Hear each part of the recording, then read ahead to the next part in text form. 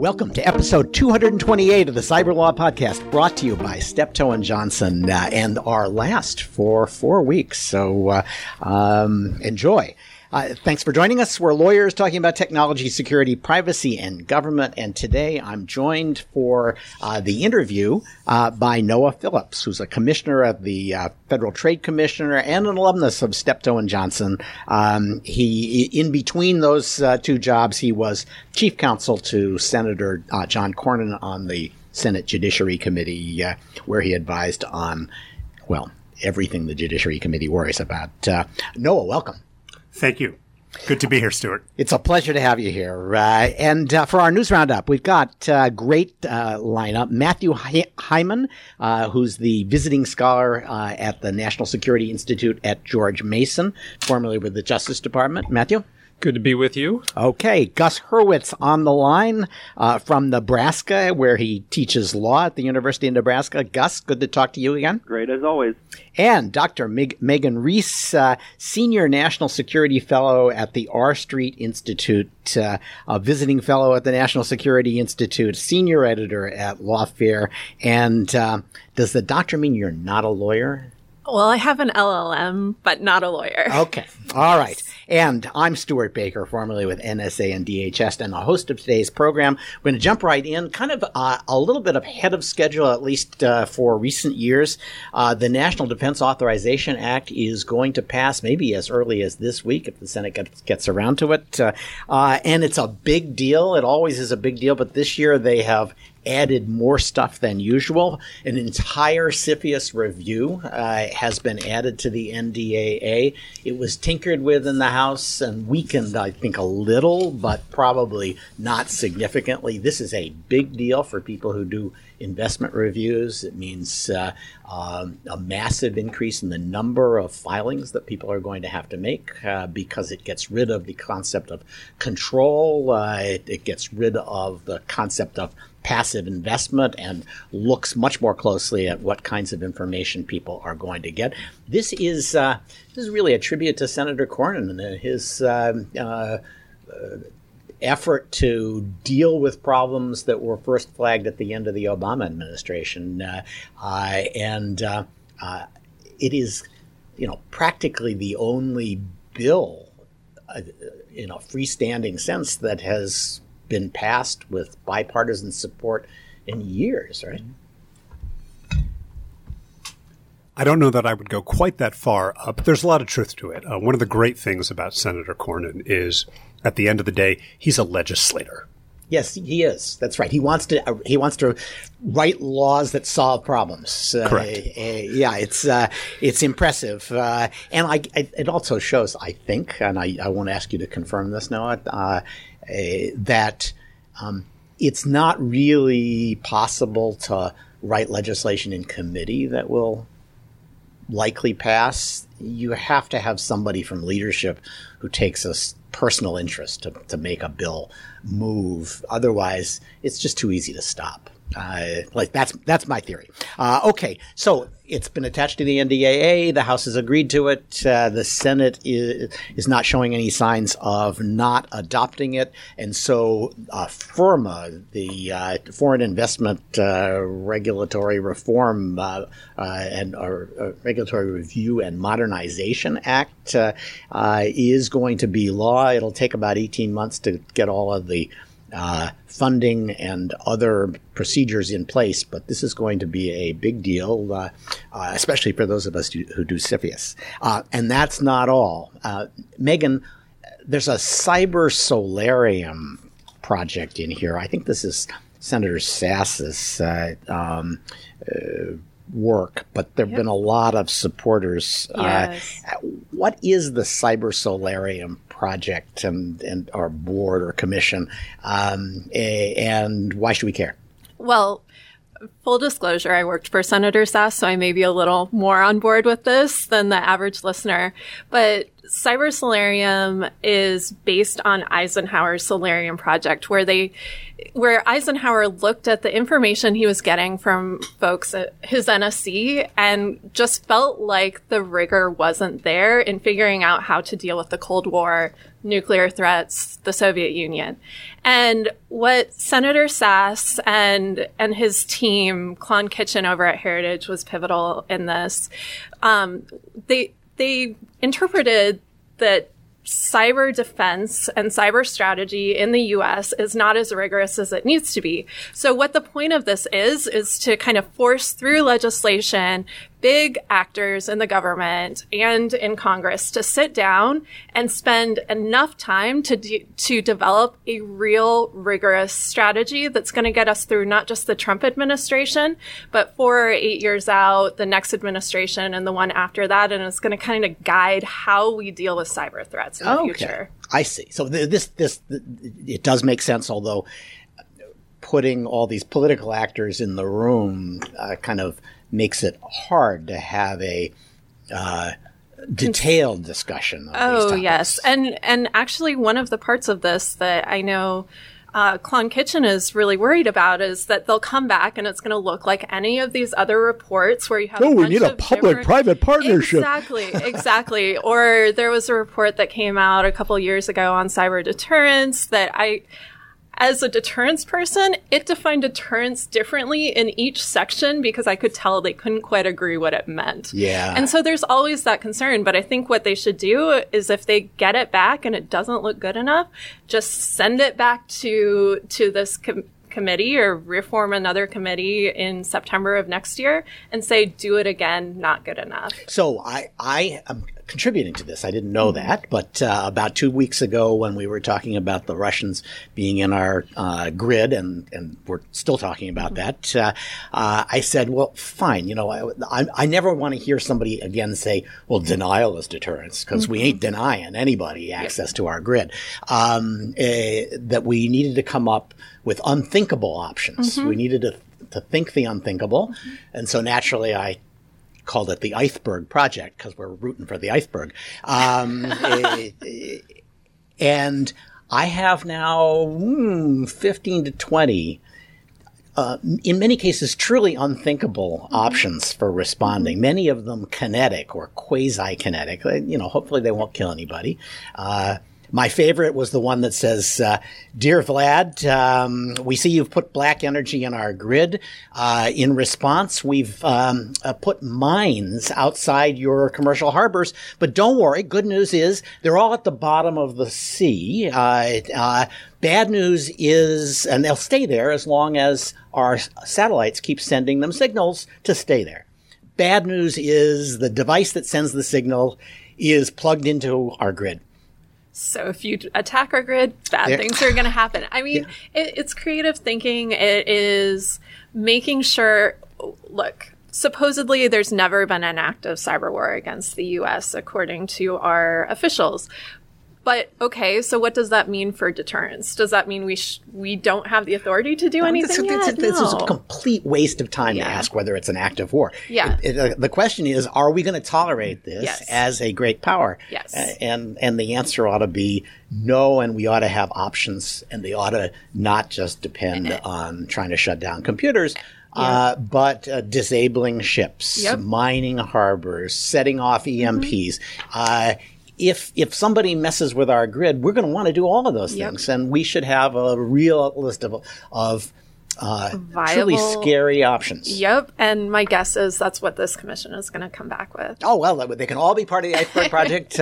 Anybody who wants to, you can send me, I have 2 deals for listeners. You can send me proposals for the Iceberg Project. If you send really good ideas, I'll give you credit as a member of the project. And if you send just extraordinary ideas, you can take your name off the project. All right. Gus, what else is in the NDAA? Oh, there's a whole lot in there. There are 12, 13, 14 different sections of the NDAA that really get into the weeds on cyber stuff. Some of which, Stuart, you might really like. A couple of high-level, smaller things that I think are interesting. First, it's expressly calling for DoD to craft express policies relating to what the U.S. is going to do in the cyber domain.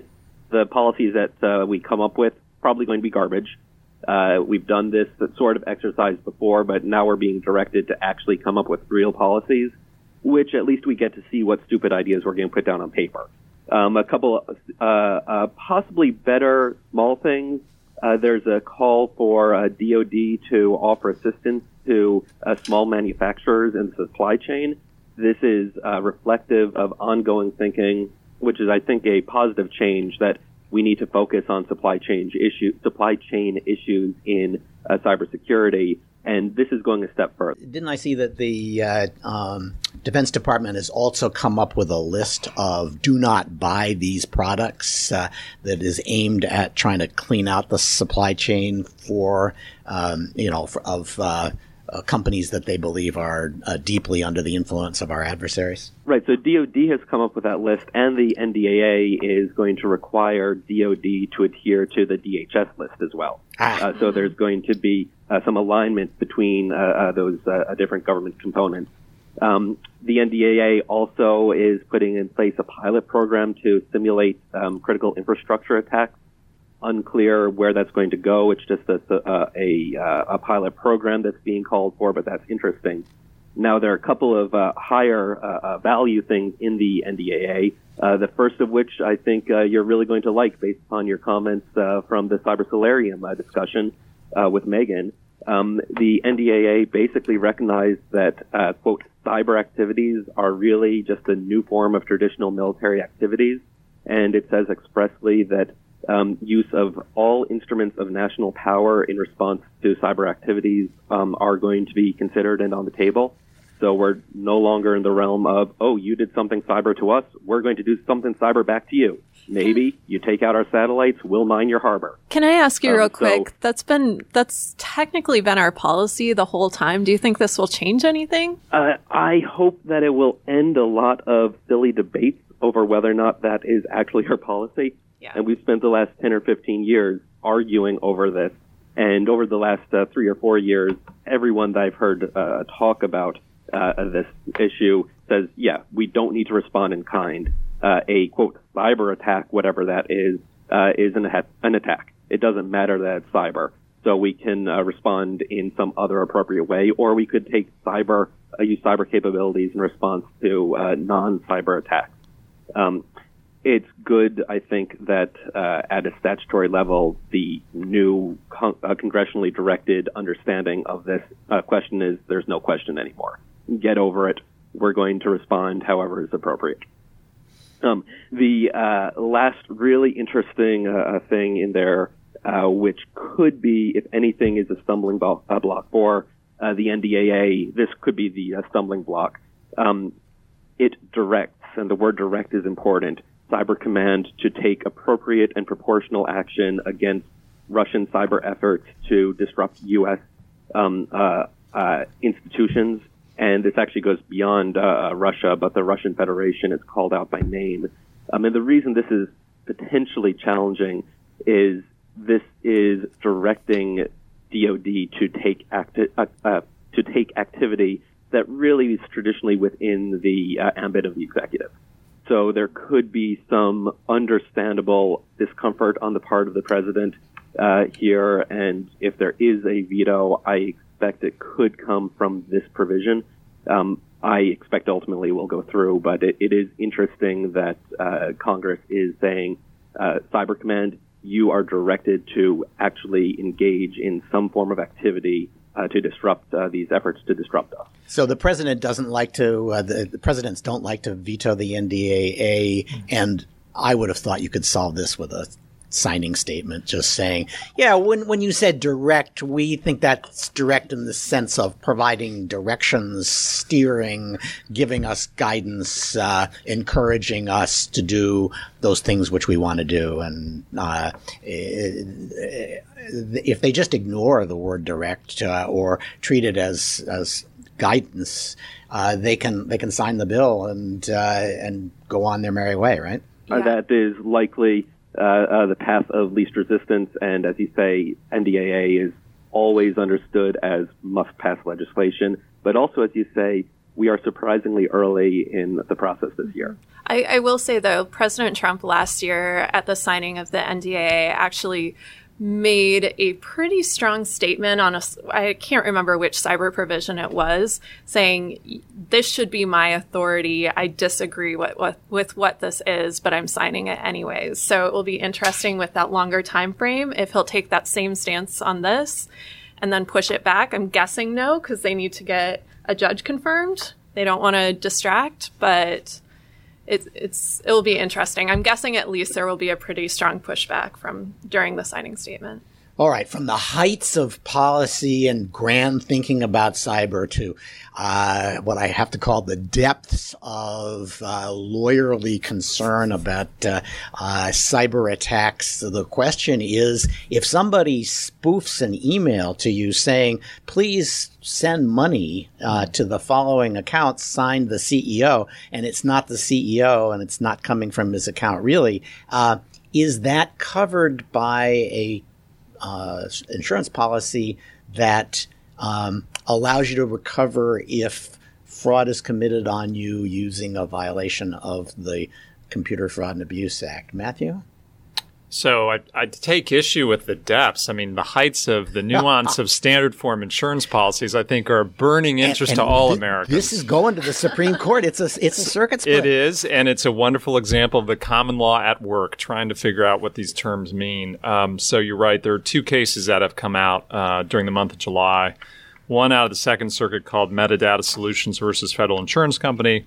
The second one came out about 10 days ago out of the Sixth Circuit called American Tooling Center, Inc. versus Travelers, both saying the same thing, which is the insurance company took the not surprising position that, well, you've got a computer fraud provision in your business loss insurance policy, but it doesn't apply to these phishing attacks because this wasn't direct. And so we went down the road of, as lawyers often do, the cold sweats over the false graph case and what is proximate cause and what is direct. And the courts in both cases said the same thing. This is direct. The insurance company said, well, it's not direct because you've taken the act to send the money, as opposed to someone getting into your system and forcing your system to do something you didn't want it to do. And there's a plausible argument that this doesn't violate the Computer Fraud and Abuse Act, right? If you make all the changes to the emails on your system and then send it in, it doesn't have any effect on the system. It just has an effect on the humans who populate the system. Right.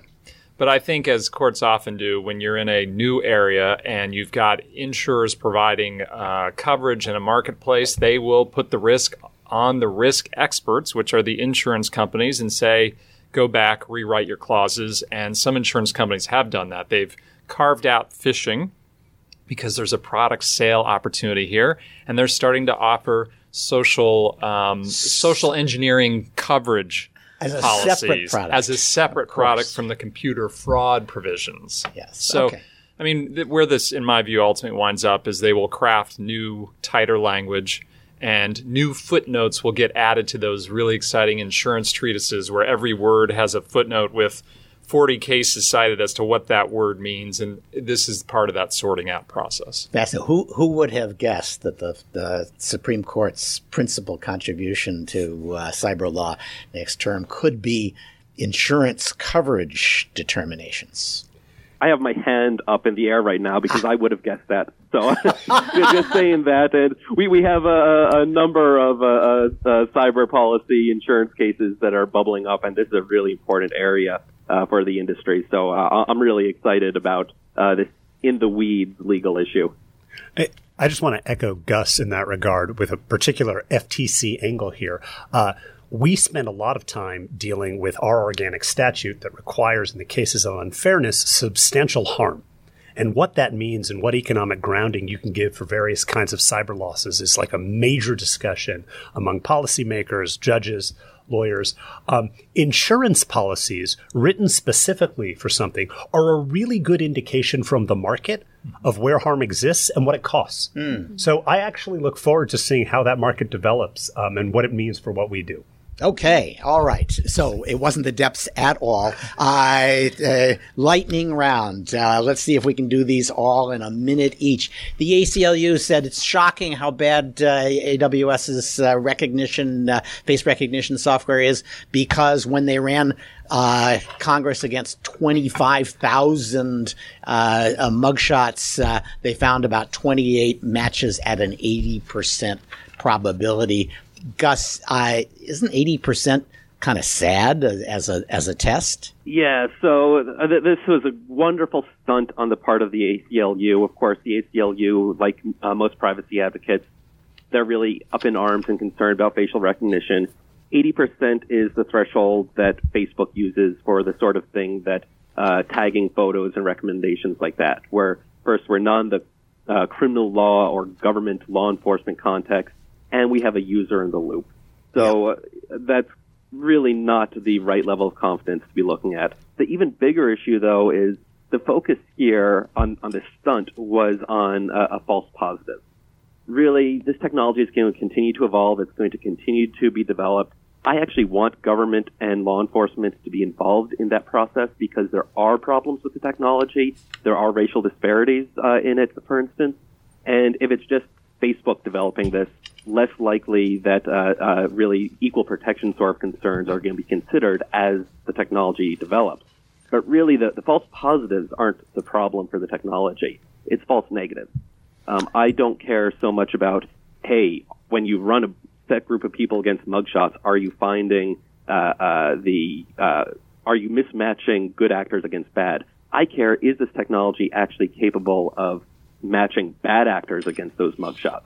So what's the false negative rate? And this doesn't really tell us anything about that, and that's where the technology needs to improve.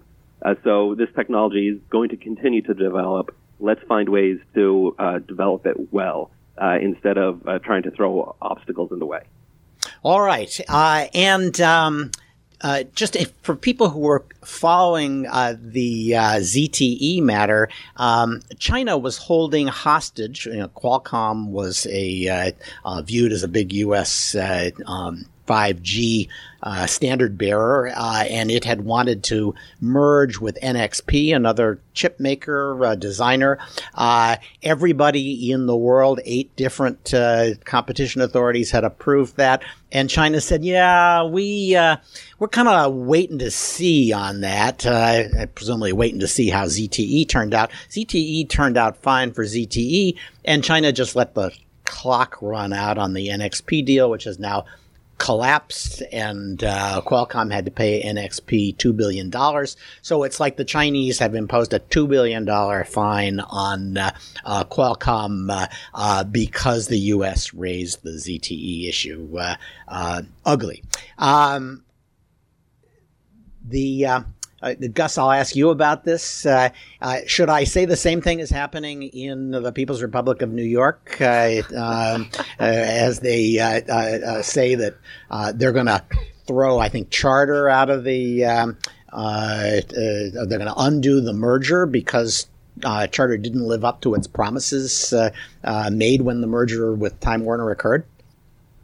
Yeah, this is an unprecedented move in modern history. The State Public Service Commission has decided to revoke their conditional approval of the merger back in 2016. It's a really shocking development. What's really going to happen here in the long run? Well, it's going to be challenged administratively and then appealed. The real issue seems to be, has Charter built out to the number of homes that they promised that they would build out to when they got the merger approval, and there is a disagreement over what it means to have actually built out to the homes and which regions and territories of the state count for that. So there's a lot to be litigated here. It's a really shocking development, and we're starting to see a lot of states in the telecom space try and do some kind of loopy sort of things like this. I'm thinking the net neutrality and privacy efforts in particular, where they're not happy with the national scale policies. And of course, in the antitrust context and in the case of mergers, the states have always played an important role. But to unscramble the egg is an extreme remedy. And it's going to be really interesting to watch how this plays out. Well, we had this problem in CFIUS, too, and I actually did unscramble an egg once because I thought the parties had made promises that they then actually, and I guess in that case, the parties hadn't filed, and I said you should have filed. And we ultimately said you got to sell the company that you acquired. It happened that this was Socialist Venezuela's biggest election company had acquired one of the biggest American voting machine companies. And I said, no, I don't think so. And that, indeed, the entire CFIUS said that. And then we had to force a sale. But doing it in this case is much harder because they've probably combined a lot of their activities. On the other hand, if you can't enforce, if you are going to accept deals from people in which they say, I will do the following 12 things, you have to have some mechanism for enforcing it. So it was either this or some big fine. I think you would all read with interest an early speech given by Assistant Attorney General Megan Delrahim on, in antitrust, the preference for what we call structural remedies over behavioral remedies. Structural remedies are like, take that business and sell it. As opposed to, I promise to be really good and send a Christmas card every Christmas. Precisely. Okay. Yeah, and I was just going to actually reference that speech and queue up a question for Noah exactly on that question and how he would think about this. So, as Stuart says, they have probably, the companies have probably consolidated a lot of operations, decommissioned or sold off switches and the like. So it's really hard to separate these. It's unclear. Will they undo the merger? Will they sell off territories to another small competitor or entrant in New York State? How will they satisfy what the PSC wants them to do? And how is that going to benefit consumers if the problem is they're not building out quickly enough? This is just going to slow down deployment, if anything. Really, I hope that what this will do in the long run, I hope the PSC won't be successful, but what will happen is this will clarify the conditions that state PSCs and DOJ, since NOAA doesn't need to worry about the common carrier mergers at the FCC, but the specific terms that DOJ and the states put on these build-out requirements in order to make sure that there's real clarity moving forward in the future. All right. And while we're on the topic of imposing massive fines on American companies for displeasing foreign regulators, GDPR took most of the blame, or GDPR compliance took most of the blame for a 20% drop in Facebook and Twitter stock over the week. Kind of a big deal. Matthew, one sentence on this? Yeah, well, bad regulation has bad consequences. Yeah, and yet, as we'll talk to Noah about this, my guess is that if you were smaller than Twitter and Facebook, the hit was even bigger. You're probably close to out of business. Yeah, and so what surprises me, Google, no sign of a GDPR dip. Okay. So stay on the line for more GDPR conversation. Yes, we will have more on that just after this break. No, we don't have a commercial sponsor. Last topic. India is leaning on WhatsApp to start providing access to authenticated to the sender of messages. It's getting the usual WhatsApp line, which is that they value their users' privacy, but they're in an awkward spot because people are getting killed because of rumors. And so this is putting WhatsApp in a position of basically saying, yeah, these people are engaged in hate speech and fake speech, but we can't tell you who they are. Going to be a tough fight. My guess is the Indians, who are nothing if not self-confident regulators, are going to squeeze WhatsApp pretty hard. Yeah, the fascinating thing about this case, and these are really tragic stories. It's kind of the even worse than the cases of swatting in the United States, where you call a SWAT team a false call on someone and the SWAT team shows up and throws a grenade in someone's house. This is sending rumors about someone that create a lynch mob, and they go and literally kill the person. So it's really a tragic sort of fact pattern. And the fascinating thing from the encryption debate perspective is this isn't about decrypt the contents of the communication. It's about tell us who sent the communications and be able to trace back the communication to the sender, so that when the sender is causing these real harms intentionally, we can find out who they are and take action against them. So it's a metadata debate about end-to-end encryption, not a content debate about end-to-end encryption, which I think from the standard discussion perspective makes it different and pretty interesting. Yeah, and tougher for WhatsApp to hang tough on. Though I'm pretty sure they're going to. They're going to take a lot of incoming on this. All right, that's our news. And now on to our interview with Noah Phillips. Noah, it's really a pleasure to have you back. It's such a pleasure to be back. All right. I'm not sure the listeners all know, Stuart, that I used to work in part for you. Yes, you did. You did. You have overcome the disadvantage that conferred on you many times. But therapy is a great thing. In fact, I think I worked with you for like a year without even knowing you were a Republican, which is probably prudent in a large law firm. But it's great to see how well your career has blossomed. And one of the things that you worked on, or at least heard me yelling about, was the EU, GDPR, and of course my hobby horse, PNR, which is the data that the American government collects from incoming carriers to know who's coming on the flight before they arrive here, so that they can make decisions about whether they want to screen them or not. And that has been in dispute with the U.S. And Europe really since 2002. And there currently is an agreement that PNR data will be gathered with some restrictions imposed by the EU. But the European Court of Justice has thrown a monkey wrench into the debate by saying not about the American standards, but about the Canadian standards, that they just don't meet the high standards that the European Court of Justice has for being adequate under European law. And so we've got a fight coming, I think. Maybe the European Commission will be on the U.S. side this time because they have woken up to the value of PNR.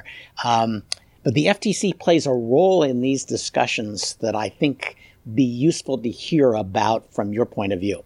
Sure. And thank you for the opportunity to speak to that. Obviously, the FTC doesn't play a specific role with respect to PNR.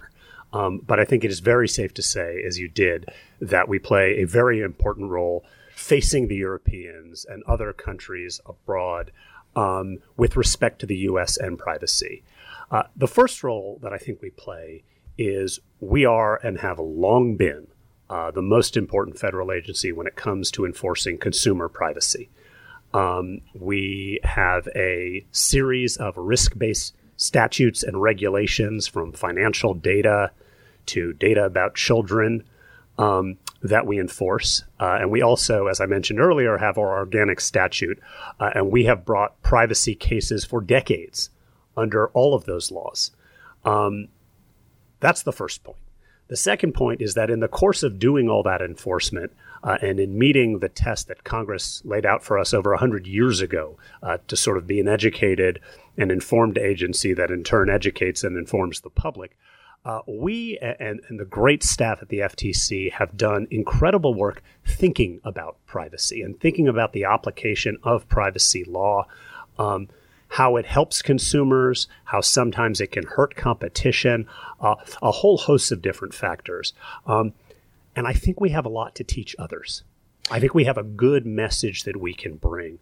And then I'd be remiss if I didn't also mention there are certain specific instances, and I'll pick on another agreement that I know you're very familiar with. That's the Privacy Shield and its predecessor, the Safe Harbor Agreement. We brought about 50 cases to enforce those in CBPR, the APEC agreement. And it's important that we do that. where there are violations, because that's an important part of meeting our international commitment. Because the European Union thinks of you as the equivalent of their data protection commissions, that is to say, independent and able to take action without the oversight necessarily of the elected chief of government. And even though you don't have a mandate from Congress that has privacy and data protection in the words of the statute, they've more or less accepted you as the equivalent of their data protection commissions. That seems to be how things have shaken out, yes. So Julie Brill used to play a role as a commissioner engaging with the Europeans on all of these topics and bringing such prestige as a data protection commissioner would have to the debate. Is there some formal assignment of role to a particular commissioner to take that job, or does it just sort of fall to whoever is most interested in going to Paris? Well, in this case, Brussels. That's an important distinction. That is an important distinction. I can see you're already trying to downsell it to make sure the chairman doesn't want to do this. There isn't a formal role assignment. To some extent, it has to do with who has the appetite and who has the interest. I think this is an area where you can expect to hear from me in the future. Recently, a couple weeks ago, the chairman and I met with the Libe committee crowd who come annually to the United States. They are very concerned about the adequacy of Privacy Shield. We did our best to explain the important role that I mentioned before that the FTC plays. So one of the things I hope you'll raise with them often is that they only have the right to restrict exports of data under the WTO agreements if they are not acting unreasonably or discriminatorily. And discrimination is measured by what you do, not what you say, not the apparent neutrality of your rules. There must have been 50 disputes with the United States over exports of data on the internet and related to it in the last 15 years. There have been none with China, even though China is going to be close to or surpass the United States in supplying elements of the mobile internet in 5G.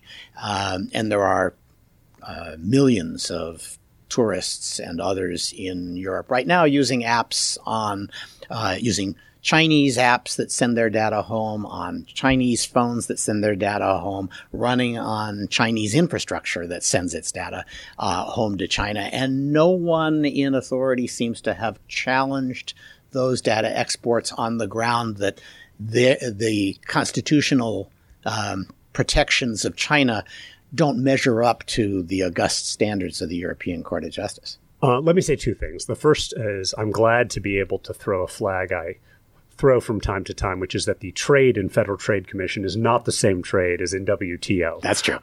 And that is not fundamentally within our remit. Let me say the following.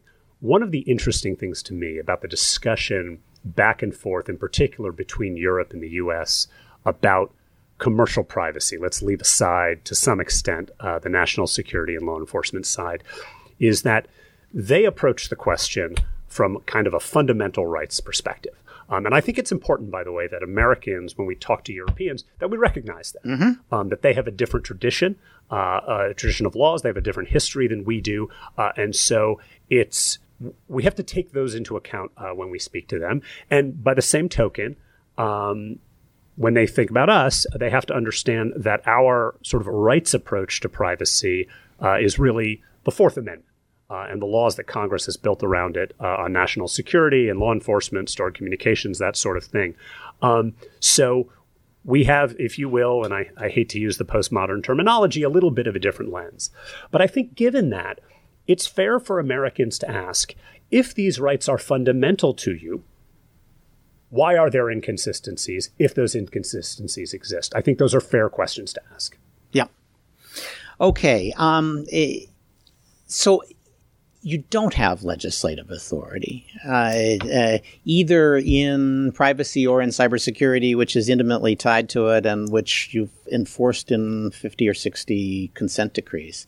The LabMD decision looks to me as though it really it's creating a serious authority problem for the commission, because the commission is used to catching people in doing something they shouldn't do, squeezing them hard, and then offering them a consent decree in which they promise that for the next 20 years they'll do all kinds of good things, and then enforcing that and telling the world, well, if you want to know what you should be doing, you can read our consent decrees.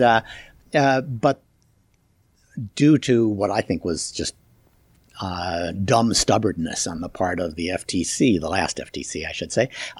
It pursued a case against LabMD all the way to the 11th Circuit, and the 11th Circuit was a shaky case. And the 11th Circuit said, we read this consent decree, and we don't see how you could enforce it. People need to know exactly what they're supposed to do so they can be held in contempt if they don't do it. And vague language that requires people to do good stuff isn't specific enough for us to impose sanctions on people who fail to adhere to it.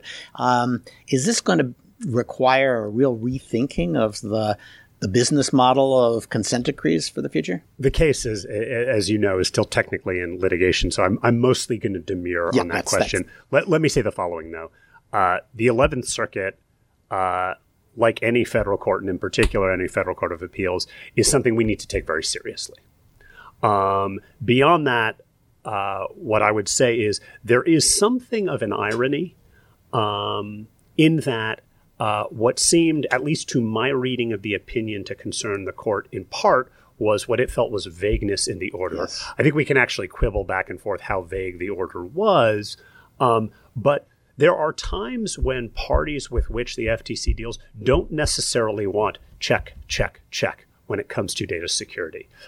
And how this order bears on that tension, I think, remains to be seen. I completely agree. You don't really want to be told to do 20 things that make sense today and won't make sense in 5 years. But the 11th Circuit is also saying, please don't try to future-proof this with vague language.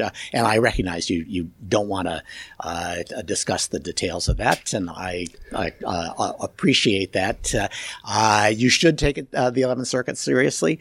The last commission should have taken seriously their own ALJ decision, which said, no, this is not a good case. And instead, I have to say, I think this was the bad staff and a commission that listened too hard to them. I'm not going to ask you to comment on that. They should have recognized they had a loser by the tail and cut their losses. But okay, let's talk about competition law because it ties to this. Silicon Valley is full of what might be evanescent, but which are pretty deep-seated market niches that nobody's going to be easily pushed out of.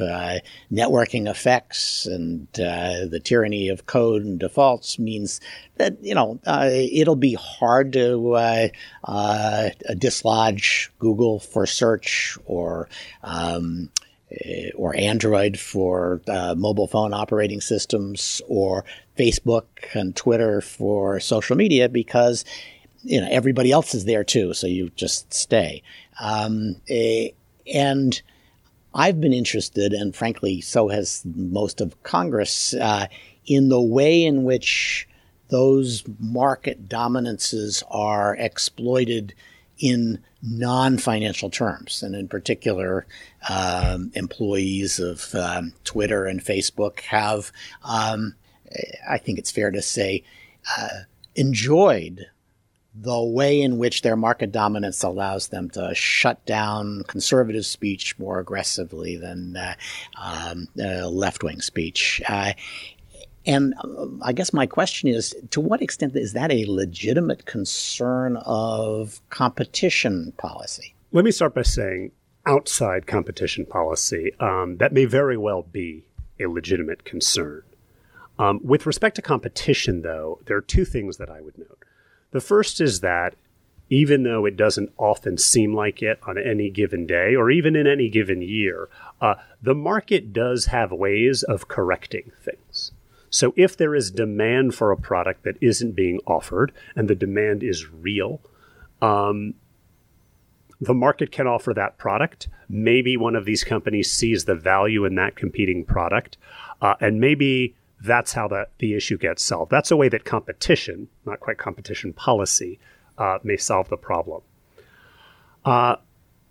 With that said, personally, I am reluctant to get antitrust law into the business of addressing problems, however real they may be, but that are ultimately exogenous to the concerns that animate antitrust law. Mm-hmm. One of my concerns is that it may leave us without a clear rule of decision. So choosing between a diversity of voices and efficiency, where do we go? Right. There may be no answer to that question. The second is, I am concerned that you entrust folks like me who may not be experts on those questions, or like our staff or what have you, with trying to make decisions on those bases. And I think there's an accountability problem there, and there's a practical problem there. So I'm a little bit leery of dropping competition law into that particular issue. Although, as you lay it out, you might say that is a harm that might be part of the consumer harm that would justify structural changes designed to ensure greater competition. You might say, well, look, these guys are taking their monopoly profits in moral preening, let's say, as opposed to more income. But we can account for the fact that there is still a market dominance and an extraction from at least some part of consumers. And therefore, we're going to weigh that along with the consumer harm from lack of competition for advertising dollars in deciding whether we have a basis for pursuing a breakup option. Look, I'll say the following. There are a lot of folks out there today who look at a lot of different problems and say that's something antitrust can address. I mean, really, the list grows daily. Yes, every day. I am concerned about adding to that particular pot. Okay.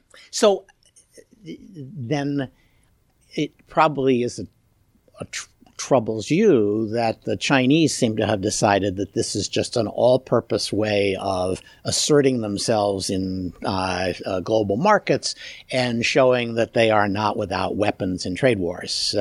I don't see another explanation for the decision to let the NXP deal expire, and that raises the question.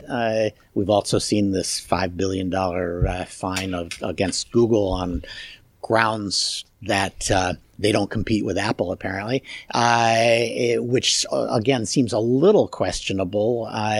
It raises the question, what can U.S. competition authorities, you and the Justice Department, do when you think that foreign countries are abusing competition law to achieve completely unrelated purposes?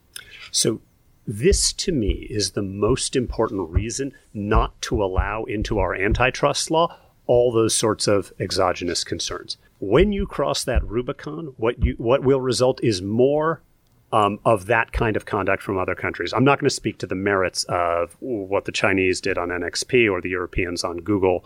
One of the things that the U.S. has done really well for decades is take our consistent, coherent, rational, and reliable antitrust law and take it to other countries. I've been abroad to help do this. Many others have before me, and many others will after me, to show the benefits of the law, the real rule of law that we have. Once we succumb to the temptation to find other goods, it will be even more encouraging for other countries to do that. So I hear you, but I wonder if you might not have some second thoughts. At the end of the day, when you go to foreign bureaucrats and say, here's a really important weapon. It's potentially fatal to some companies, and you can wield it. And we recommend that you wield it on behalf of this particular cause, which is efficient markets. Once you've handed them the weapon, you can't be sure they're actually going to take your advice about how to use it. And we are now in a position where there are a dozen countries or more that can kill a deal. I'm beginning to wonder whether deals are ever going to get approved at all. Let me say one thing. I think they've had the weapon. Yes, okay. To the extent antitrust law is a weapon, but fundamentally, I don't think it should be a weapon. And I do think we have a role to play in explaining to them why an antitrust law that is an important weapon for consumers and for competition isn't well used in other regards. You want to attract foreign direct investment. You want your markets to operate efficiently. You want a good market for corporate control. This can help you. If it's whimsical, if it's up to the government to pursue exogenous policies, those may not work out as well. Okay. You gave a talk Friday to the Internet Governance Organization. I was also there, and I read your remarks. And the thing I was struck by was the theme or the concern that you expressed that privacy is going to cement advantages that big companies have because they can throw 1,000, Filipino contractors at a particular problem and solve it, even if it feels like excessive regulation, whereas their struggling competitors don't have that kind of those kind of resources. Is there more to be said other than to be careful what you wish for? I mean, I think that's a really important point. I think there's a lot more to be said on privacy. We're hearing it every day. We're going to hear a lot more. But what I wanted to accomplish in that speech more than anything was to say to people, consider this question when you run ahead. In particular, as the United States is having a more and more robust discussion about whether and how we do privacy regulation, it can have this anti-competitive effect. And maybe that's worth it, right? Maybe we want to trade for all the goodies of privacy, the well-being of startups and this sort of thing. But the point is to have the discussion, to pretend that issue doesn't exist, is not a good idea. Yeah, so I have made this argument in connection with cybersecurity that we get cybersecurity mainly from companies with very strong market niches.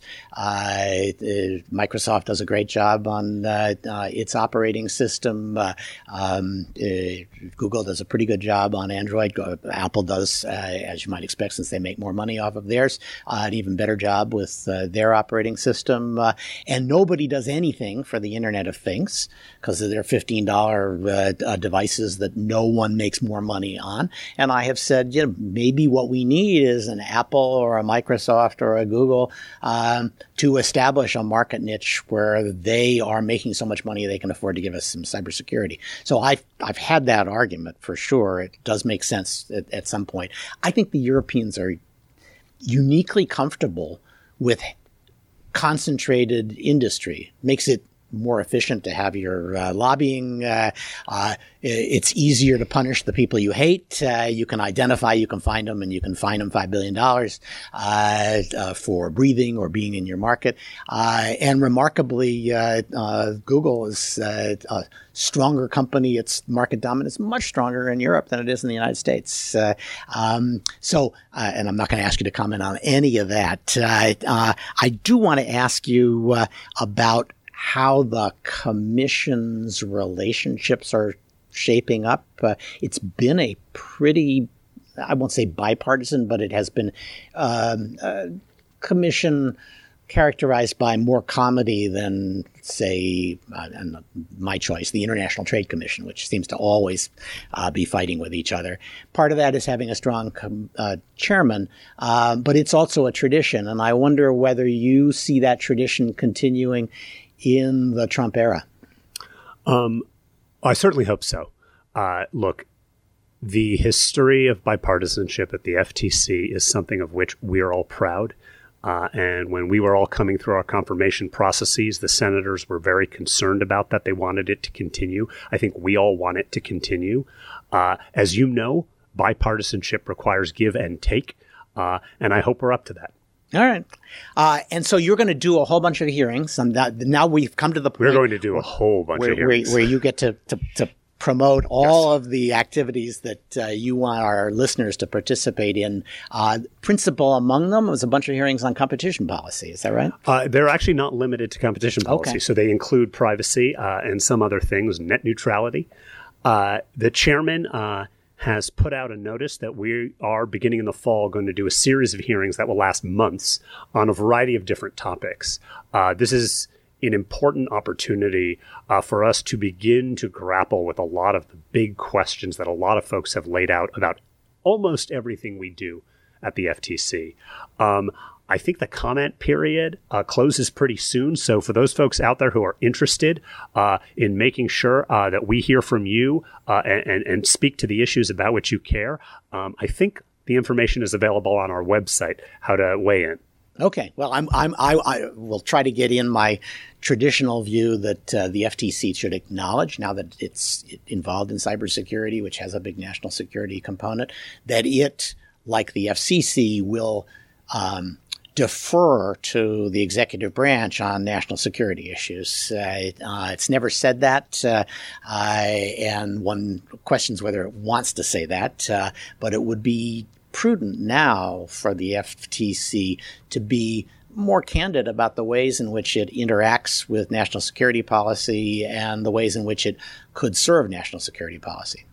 So I'll submit that, and I look forward to appearing before you at some point to testify on that. How about you? Are you going to be giving any more speeches off to Brussels, assuming nobody else thinks that Brussels is someplace they want to go to? Oh, I think Brussels is very much a place I want to go. Okay. I was just distinguishing it from Paris. Yes.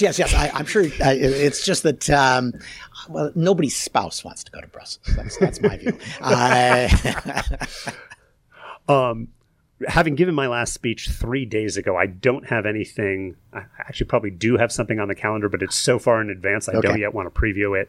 But I will let you know. All right. Well, thanks to Noah Phillips for a wide-ranging and thoughtful and, in some cases, candid, but not too candid, set of remarks. I'm going to give a little bit of reader feedback. We got a couple of notes on the Bobby Chesney deepfakes note. Mark Siegel said, I'm not sure I get the point. It's always been possible to lie, and lots of people do, and we should get used to essentially figuring out what's a lie and what's not. Michael Collins raises the question, which I think is a little bit of an answer to Mark Siegel, which is, what do we do when state actors start faking the watermarks and distributing really persuasive fakes for political goals of their own?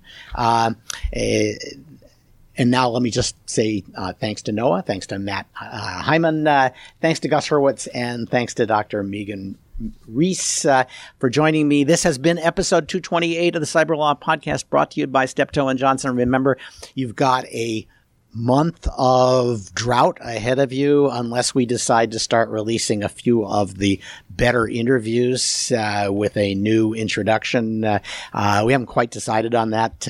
So check your feed. Maybe you'll have something to listen to and maybe you won't. Otherwise, enjoy August. Send us your suggestions for people we ought to interview in September. cyberlawpodcast@steptoe.com. I'll come back in September and start tweeting again about possible stories. Love to get your feedback on that. Love to get your feedback in reviews on iTunes and Google Play. Show credits. Lori Paul and Christy Jorge are our producers. Doug Pickett is our audio engineer. I always feel as though I'm NPR when I say that. Michael Beaver is our intern and organizing principal. I'm Stuart Baker, your host. Please join us again in September as we once again provide insights into the latest events in technology, security, privacy, and government.